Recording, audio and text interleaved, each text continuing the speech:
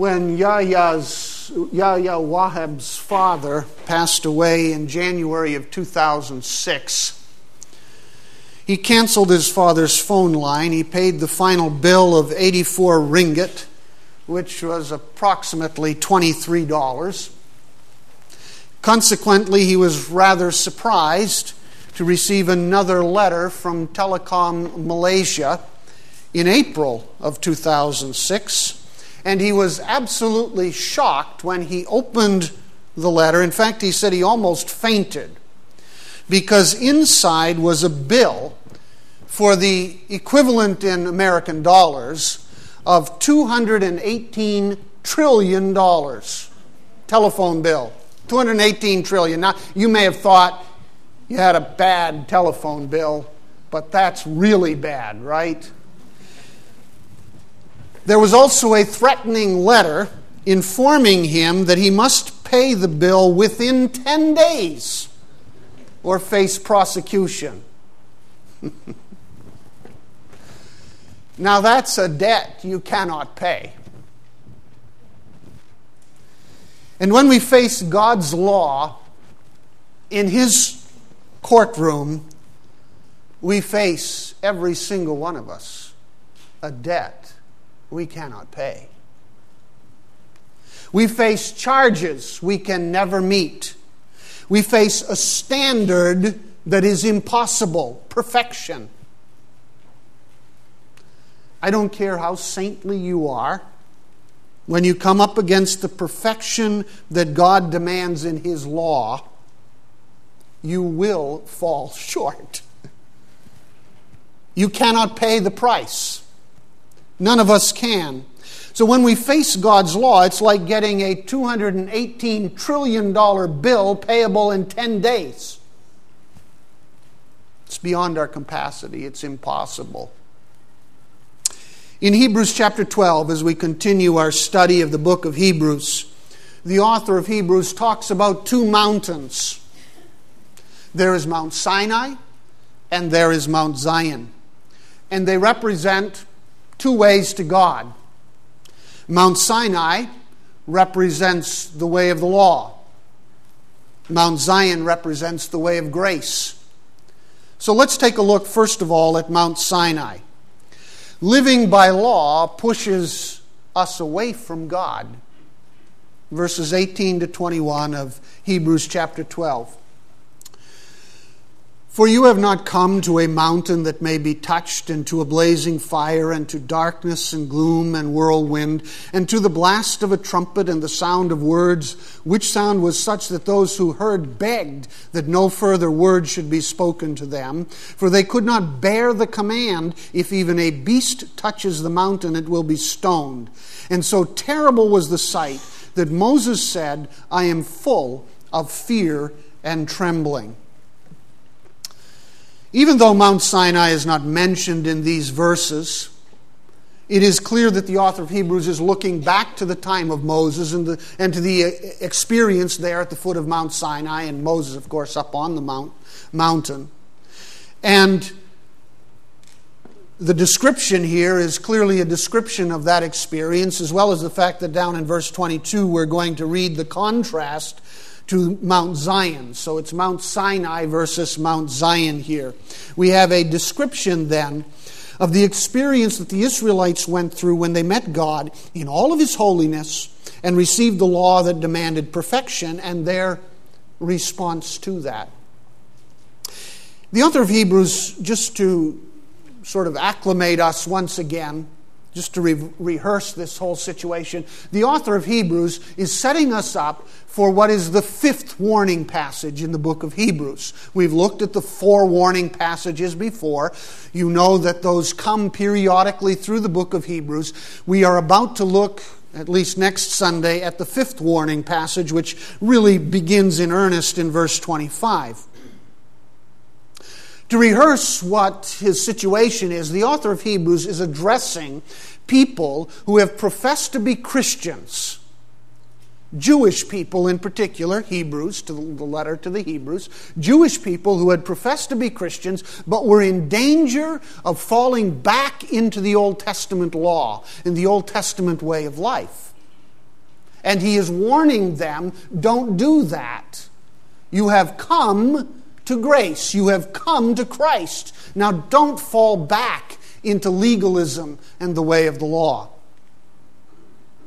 They can never meet the demands of the law. He is warning them that when they turn back to the law and away from the grace of Christ, it's like taking on a $218 trillion debt. Living by law will never get you to God. Though potentially a way to God, nobody can meet it because nobody can be perfect. A performance-oriented Christianity is not the way to draw closer to God. In fact, living by law pushes us away from God. We end up living in fear, as they did, and we are driven away on pain of death from the very presence of God because of our sinfulness, as these verses picture. Now, let me just quickly say the fault is not in the law. Don't misunderstand me. God's law was perfect.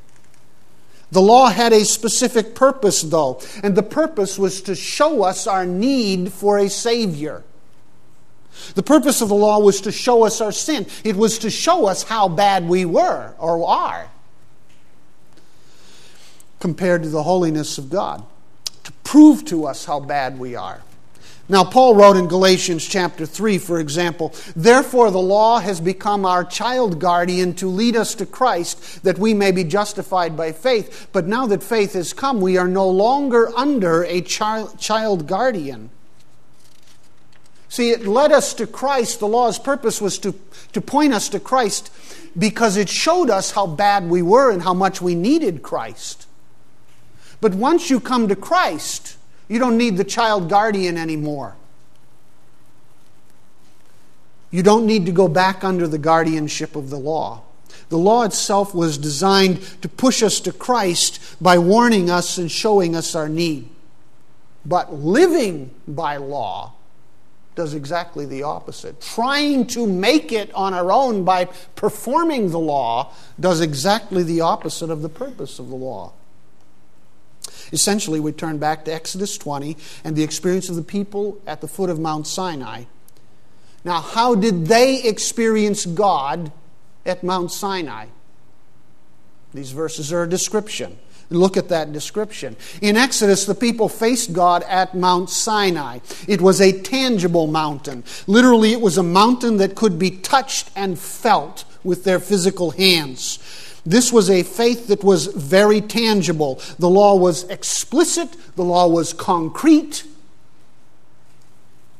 But it was also a faith that came face to face with a burning fire.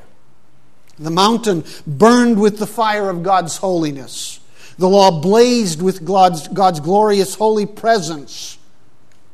Yet even in that fire, they were in darkness, we're told. The people experienced a blackness and a gloom at the foot of the mountain.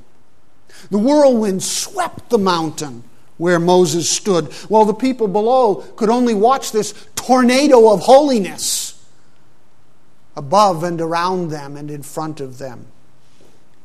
The trumpet blasted out of that darkness and fire and gloom to warn the people, don't come near the mountain. Do not come near God. Even an animal that wandered too close to the mountain was to be stoned to death. Don't even go and touch your animal. Don't rescue it. Stone it to death. You cannot come near the holy presence of Almighty God. This spectacle, and the Greek word that's used here is the one we get phantasm from, an otherworldly, ghostly kind of experience. This spectacle was so terrifying that even Moses shuddered and quivered before this holy, awesome God. And he says that Moses said here that I am full of fear and trembling. Now, we have no place in the Old Testament that uses that specifically of Exodus 20, though Moses does say that in another place in the Old Testament, and he may have been drawing from the traditions surrounding Moses as to regards. But the intent was clear. I mean, this was a fearful, horrifying, terrifying experience for the people and even for Moses. The whole experience of Sinai said, stay away from me. I am a holy God. You are unholy people. Do not come near me. That's Mount Sinai. You're not invited to draw near. On pain of death, you must not come near God. Now, the author of Hebrews says, why? Why would you want to go back to that when you've come to Christ? Why do you want to go back there? And yet some people do.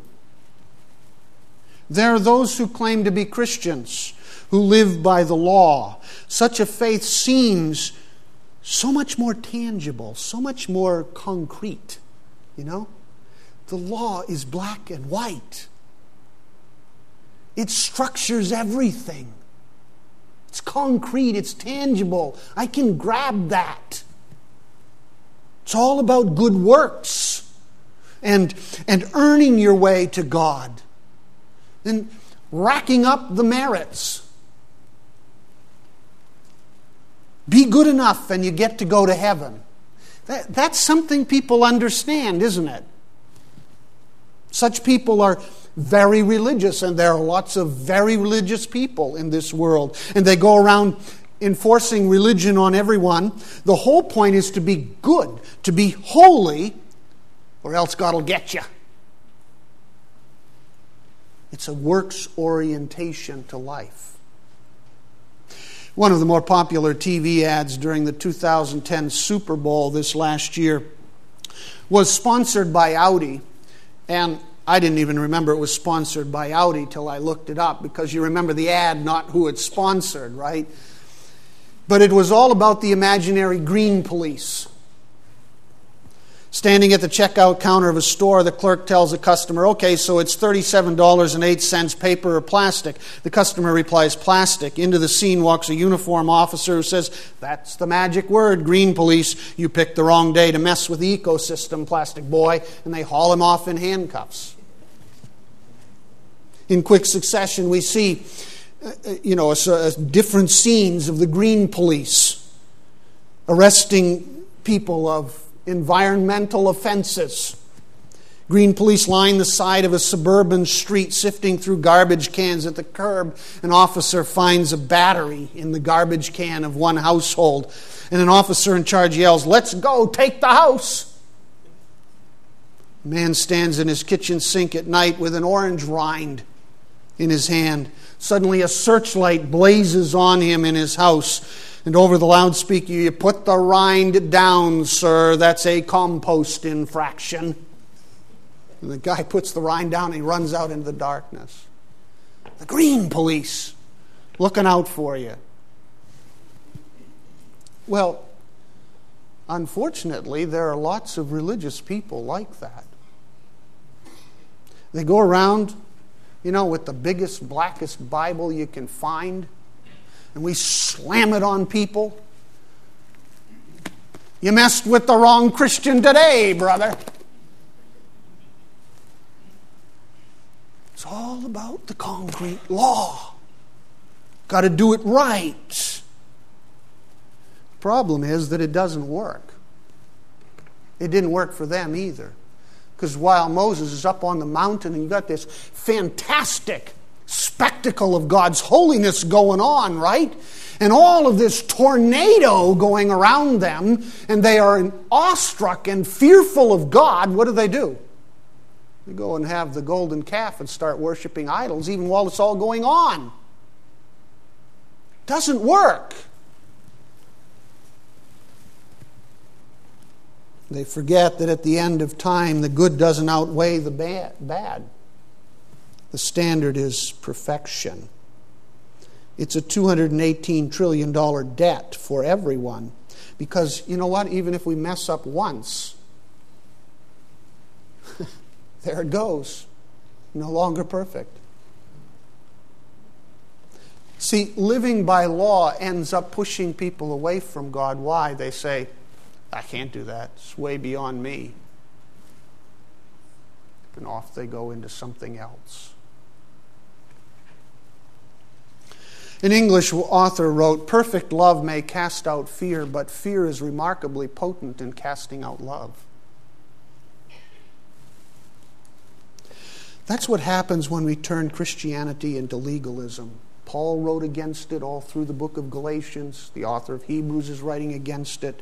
We drive people away from God. We want a God, really, what we really need is a God, and we want a God who loves us and provides a way for us to come to Him, because we know we are unholy and sinful people. That's the purpose of the law. With the prophet Isaiah, we cry out, "I am ruined." But there's a way out. There's another way to God, and it is grace. In an early scene from the movie Luther, the frustrated monk who would eventually, of course, light the fire of Reformation across Europe, he struggled so much with his fear of God. See, he had been brought up in this system that was so oriented around works and performance and law, and he lived in so much fear of God and of his own sinfulness. He knows his unholiness, and so he's crying out to God in his room. And an older priest passing by Luther's room hears him and enters. "I live in terror of judgment," declares Luther. "And you think self-hatred will save you," the priest says in this episode. "Have you ever dared to think that God is not just?" "Not just?" asks Luther. "He has us born tainted by sin. Then He's angry with us all our lives for our faults, this righteous judge who damns us, threatening us with the fires of hell. I know I'm evil to think of it." "You're not evil. You're just not honest," says the other priest. "God isn't angry with you. You are angry with God." "I wish there were no God," Luther blurts out. "Martin, what is it you seek?" "A merciful God, a God whom I can love, a God who loves me." "Then look to Christ," he's told. "Bind your heart to Christ, and you will know God's love. Say to Him, 'I'm yours, save me.'" And of course, the scene ends with Luther saying in private prayer, "I'm yours, save me," as he clutches the cross that had been handed to him. See, Luther knew both sides of this. Living by law pushed him away from God. He felt totally away from God, isolated. I can't get there. But in Christ, you can. And in the grace of God, you can. So secondly, trusting in grace draws us closer to God. This is God's plan. Verses 22 to 24, we continue with the contrast. "But," he says, "you have come, you have turned." This is your reality, "to Mount Zion," not Mount Sinai, "to the city of the living God, the heavenly Jerusalem, to the myriads of angels in festal assembly, and to the church of the firstborn who are enrolled in heaven, and to God, the judge of all, and to the spirits of righteous men made perfect, and to Jesus, the mediator of a new covenant, and the sprinkled blood which speaks better than the blood of Abel." This is where you have come. This is where you have turned. In September of 2006, sociologists from Baylor University released the results of a study looking into America's different views of God. And they surveyed people across America as to their views of God. And that study was eventually published by the Gallup organization, or parts of it. It identified 4 distinct views of God in American culture. This is by those who responded to the study and, of course, believe in God. Those who believe in an authoritarian God who is angry at humanity's sins and engaged in every creature's life and world affairs, 31.4%. Those who believed in a benevolent God who is forgiving and accepting of anyone who repents, 23%. Those who believe in a critical God who has his judgmental eye on the world, but he's not going to intervene either to punish or comfort, 16%. Those who believe in a distant God who is more of a cosmic force that launched the world then left it spinning on its own, 24.4%. Now, take a look at those statistics. Other than if you did the math, 5.2% of Americans who fall into the category of other, I guess, here, the ones that responded anyway. There were 94.8% of Americans in the study that had a distinct image of God. Notice that almost 72% of them, 3 of those categories, have a Mount Sinai view of God or somewhat Mount Sinai view of God. 72% of those who believe in God in America have this sort of Mount Sinai view of God in one way or another. He's critical, he's authoritarian, he's way off there, he's distant. I can't come to him.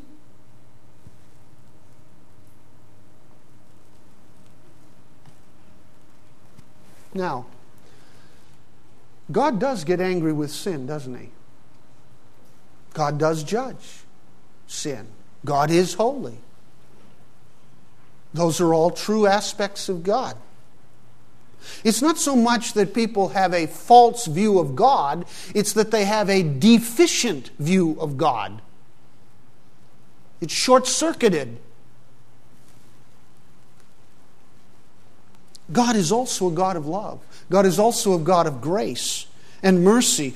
And God provided a way to him when there was no other way.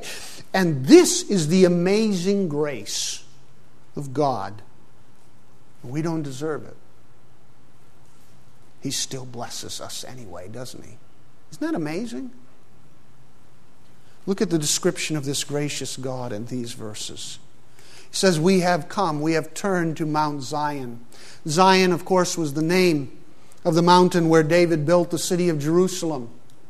He conquered that city first and then built it as his capital. Solomon built the holy temple of God. God said of Mount Zion, this is my resting place forever. Here I will dwell, for I have desired it. Psalm 132, 13 and 14. The prophet Isaiah said that God will, quote, grant salvation in Zion. Isaiah 46:13. So Mount Sinai symbolized the terrifying, judgmental, distant, holy God.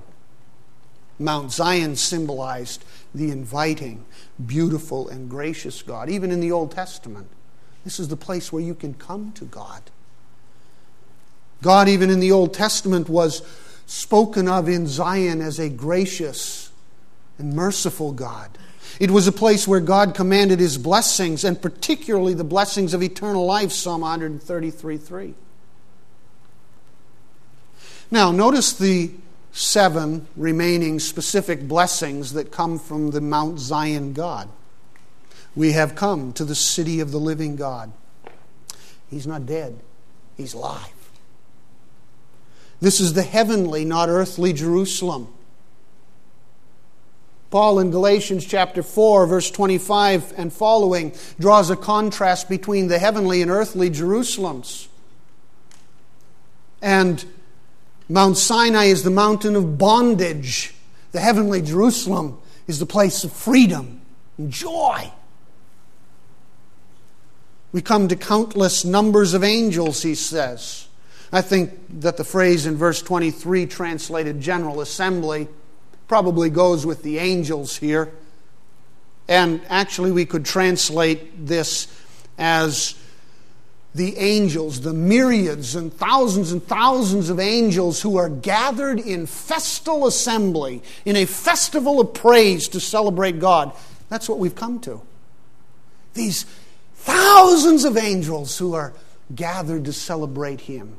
And we get to be a part of that. We join them in a heavenly festival of praise to God's grace. We have come to the church of the firstborn.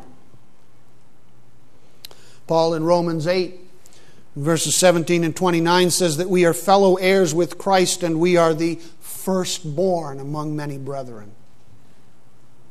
We have come to the church of the firstborn who have been registered, he says, or enrolled in heaven. According to Revelation 21:27, our names have already been enrolled in the Lamb's book of life. Your name's there already.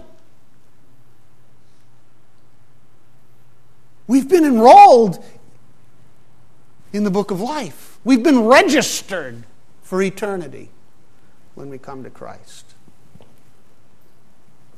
We have come to a God who is the judge of all people. Yes, that is true still. Grace does not deny Mount Sinai and the God who judges. Grace never did. Grace provides the way out of the judgment, but does not deny the holiness of God. Grace is simply the way that God provides to meet the judgment of God through the merits of Christ and not our own merits. We have come to the spirits of righteous men who have been made perfect. You know, there are those waiting us in heaven right now who have finally been completed. It refers to the Old Testament saints. That's what he's talking about here. Like Abel and Abraham, Moses and David, who were saved, but their salvation was not complete until Christ came and saved us. Now, we studied that back in chapter 11 and verse 40. Just quickly look back there, because at the end of that great faith chapter, that Hall of Faith chapter, we read, because God had provided something better for us, so that apart from us, they should not be made perfect. See, they waited for us because in our salvation, they are completed. Remember that concept? That's what he's talking about here. The spirits of the completed righteous ones, David and Abraham and Moses and all of those people, are awaiting us in heaven because they are now completed because of what God has done in us. Now, how is this all possible? It is not possible through our abilities, is it? It is possible only because of the mediator of the new covenant, Jesus Christ. Hebrews is all about the supremacy of Christ, who sprinkled his blood and cleansed us, made us pure, so that we could be clean and pure and qualified to approach Mount Zion, and that is all grace. We're invited to Mount Zion, not pushed away by the grace of Christ. We can't earn it. Grace is giving us what we don't deserve. We can't buy it. We can't be good enough for God. Only by accepting what Christ has done for us on the cross can we be right with a holy God. That's grace. One author says, in the Christian life, nothing at all can be purchased at the do-it-yourself shop. You can't make it happen. Lots of Christians try. But a performance-oriented Christianity is a recipe for defeat. The 2010 website of the Chicago Bears football team presented a series of videos that follow the team's rookies as they prepare. It's now time for football season again. It's a little hot right now, but yeah, it's happening. And in that series of videos, there is some information from Coach Lovie Smith's orientation talk with the rookie class. And of course, every rookie's trying to make the team, right? And in the NFL, you start out with 80 players, and you've got to be trimmed all the way down on your roster to 53 players. So a lot of players aren't going to make the team. Of the 19 rookies at the Chicago Bears training camp, probably only about 7 are going to make the team in the end. Lovie Smith knew that, and so he addressed the rookies' concerns in his talk to this group of rookies, this 2010 class. And his challenge to them was, make us put you on the team. Make us put you on the team. In other words, play so well in practice that we can't ignore you. Perform so wonderfully that we've just got to put you on the team. Take the decision out of the coach's hands. Be that good. Make us put you on the team. Now, I think that a lot of people in this world think that's essentially what God says to people about heaven and His team. Make me put you on the team. Be so good, impress me so much that I can't ignore you and I've got to have you on my team. Take the decision out of my hands. You want to make the team have eternal life? Make me put you on the team. Does God say that to people? No, that's utterly, utterly false. But lots of people think of it that way. You talk to people all the time. Maybe some of you think that way. It's an easy trap to fall into. No, God doesn't say that to us at all. What does God say? Exactly the opposite. God says, you already know how bad you are. Come to my grace. Trust me. You know that no one is good enough for my team. There's not one person on earth who can make my team. The only way to make my team is to accept that you can't make my team and then accept what I've done for you as payment. It's the only way to make His team. He alone qualifies you to be on the team, on His merit, not yours. So why do we keep going back to trying to make it all on our own? Performing and working and struggling? That's the author's question. Turn to God's grace to enjoy God's blessings.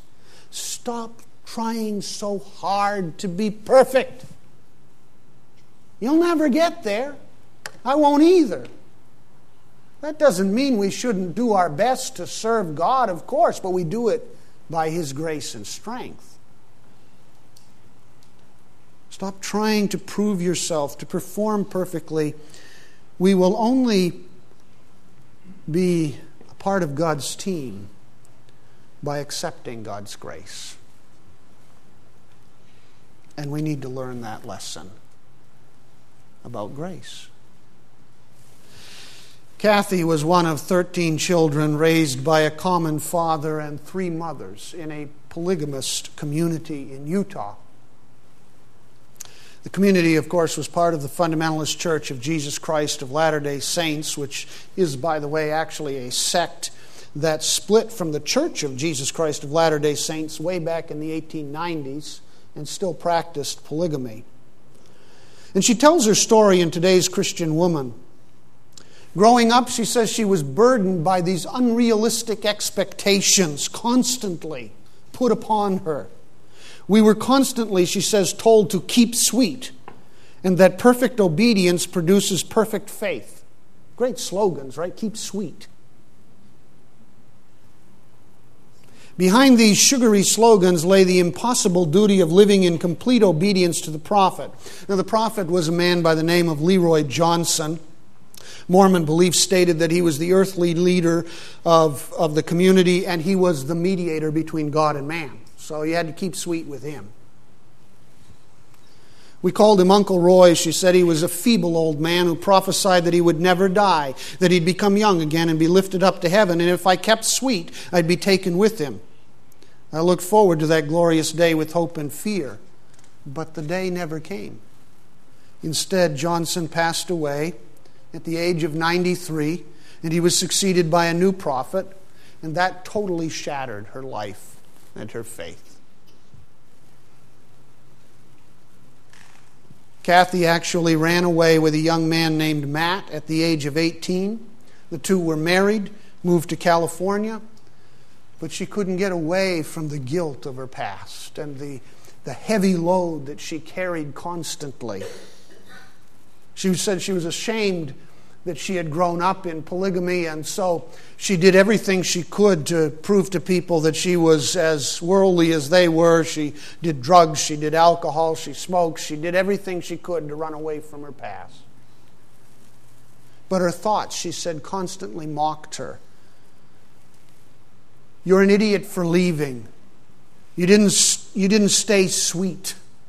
You didn't obey. And now you're going to hell. Because that's what God does.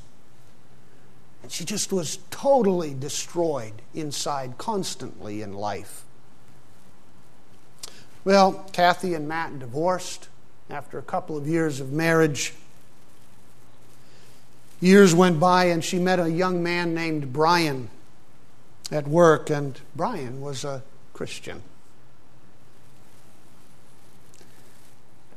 And they began attending church, and she spent time with Brian. He had a purpose in his life.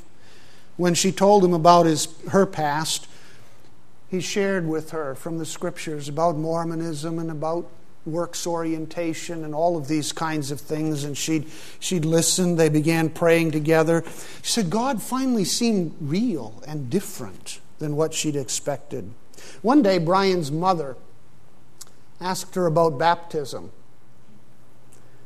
and she was confused. What did a person need to be baptized, she said. Did a person say a vow or go through a ceremony? How much did it cost to be baptized? Nothing. It's free. And it isn't about anything that you do anyway, Brian's mother explained to her. It's simply a statement that you have committed your life to Christ and you trust in His grace for your salvation and not your works. She said, I don't think I've done that.